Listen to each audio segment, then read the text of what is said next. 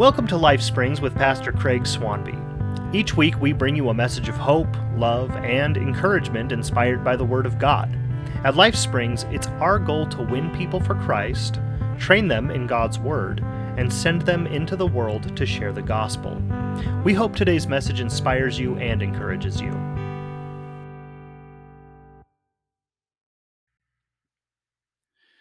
Good morning, everyone. Happy Wednesday, December 14th. Can you believe it? 2 more Sundays until Christmas. I hope you're having a wonderful Christmas season. I know this season is hyped to be the season of joy and peace and love and all that. And for many it is, but for many, this is a season where there's real difficulty in my family. We lost my mother-in-law just a month ago. And so we spent the first Thanksgiving without her here, and our first Christmas without her is coming up. And I know that's going to be hard on our family. We all miss her very much. But, we are living in perilous times, the Bible tells us. And we see that. I mean, it just seems to be happening. Worse and worse things seem to be happening exponentially in these past years, this past couple years, especially.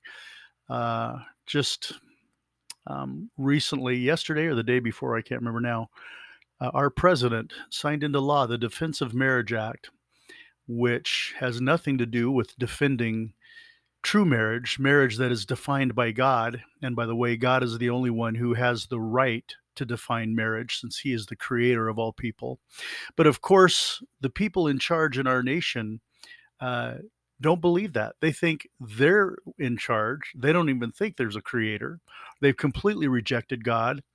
And this defense of marriage bill is just another sign of that. It is our nation giving itself completely over to sexual deviancy because it defends the right. It makes into law a national statute now that gay marriage is the law of the land.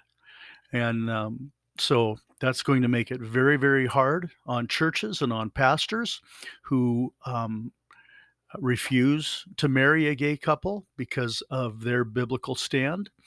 And interesting times are on the horizon. Historically, the final straw for nations to finally crumble is giving themselves over completely to sexual deviancy.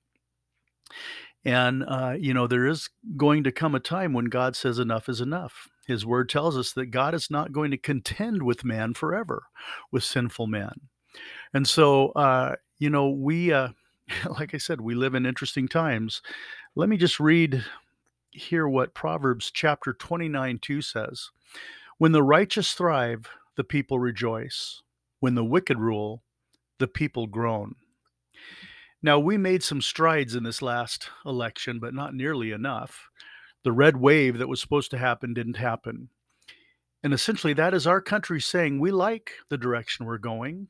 We like the depravity we live in, and we're quite content in continuing on this way. The country's had 2 years to see what democratic rule and the rule of the wicked does. And the majority seems to be fine with it. So, I am a watchman on the wall as a pastor of the church of God. And I am here to sound a warning for all believers because we need to batten down the hatches. Things are going to get rough. They're going to get rough for believers. And so if you don't have a mindset of loving the Lord with all your heart, soul, mind, and strength, and not loving your life even to death, you might be in some trouble. If your focus is on this world, if you think things are somehow going to get better, that somehow, this massive worldwide revival is going to break out and the church is going to take control of, they call it the 7 pillars, the 7 institutions that control our nation. I don't see that in scripture anywhere. I would love to be wrong. I would love to see the church arise and gain strength and momentum and take over some of these areas, the education system, our government, our media, our entertainment. I'd love to see that, but I don't see that. I don't see it on the horizon. I just got to tell you, I've just got to be honest with you. That's not what I see in Scripture. Jesus said things were going to get worse and worse. Jesus himself said we were going to be living in a day of deception. And believe me, brothers, we are being lied to every day, brothers and sisters. We are being lied to every day. We live in that day and age of deception. And Jesus tells us, don't be deceived. The only way we can help from being deceived is to stay in the Word of God, to stay in prayer, to stay in connection with other believers, like-minded believers. Because the waters are going to get rough. I have great concern for 2023 and what's going to happen in this nation. But I'll tell you where my focus is. I am looking up because I know my redemption is drawing near. I know that the soon appearing of Jesus Christ in the air to catch up his believers to himself, to catch up his church to himself, the raptura, the rapture, the harpazo, that is very, very soon. It's coming. It's coming so soon. And I just have to warn believers, don't be fooled by the trinkets of this world. And don't be fooled by false theologies that give you false hope. Danger is on the horizon. Danger is on the horizon. When the righteous thrive, the people rejoice. But when the wicked rule, the people groan. And many of us, not enough, but many of us are groaning because the wicked now rule, not just our nation, but they rule this world right now. And they are setting the stage for the coming of the Antichrist. And if you think things are bad now, just wait until after the rapture. Things are going to go from bad to worse.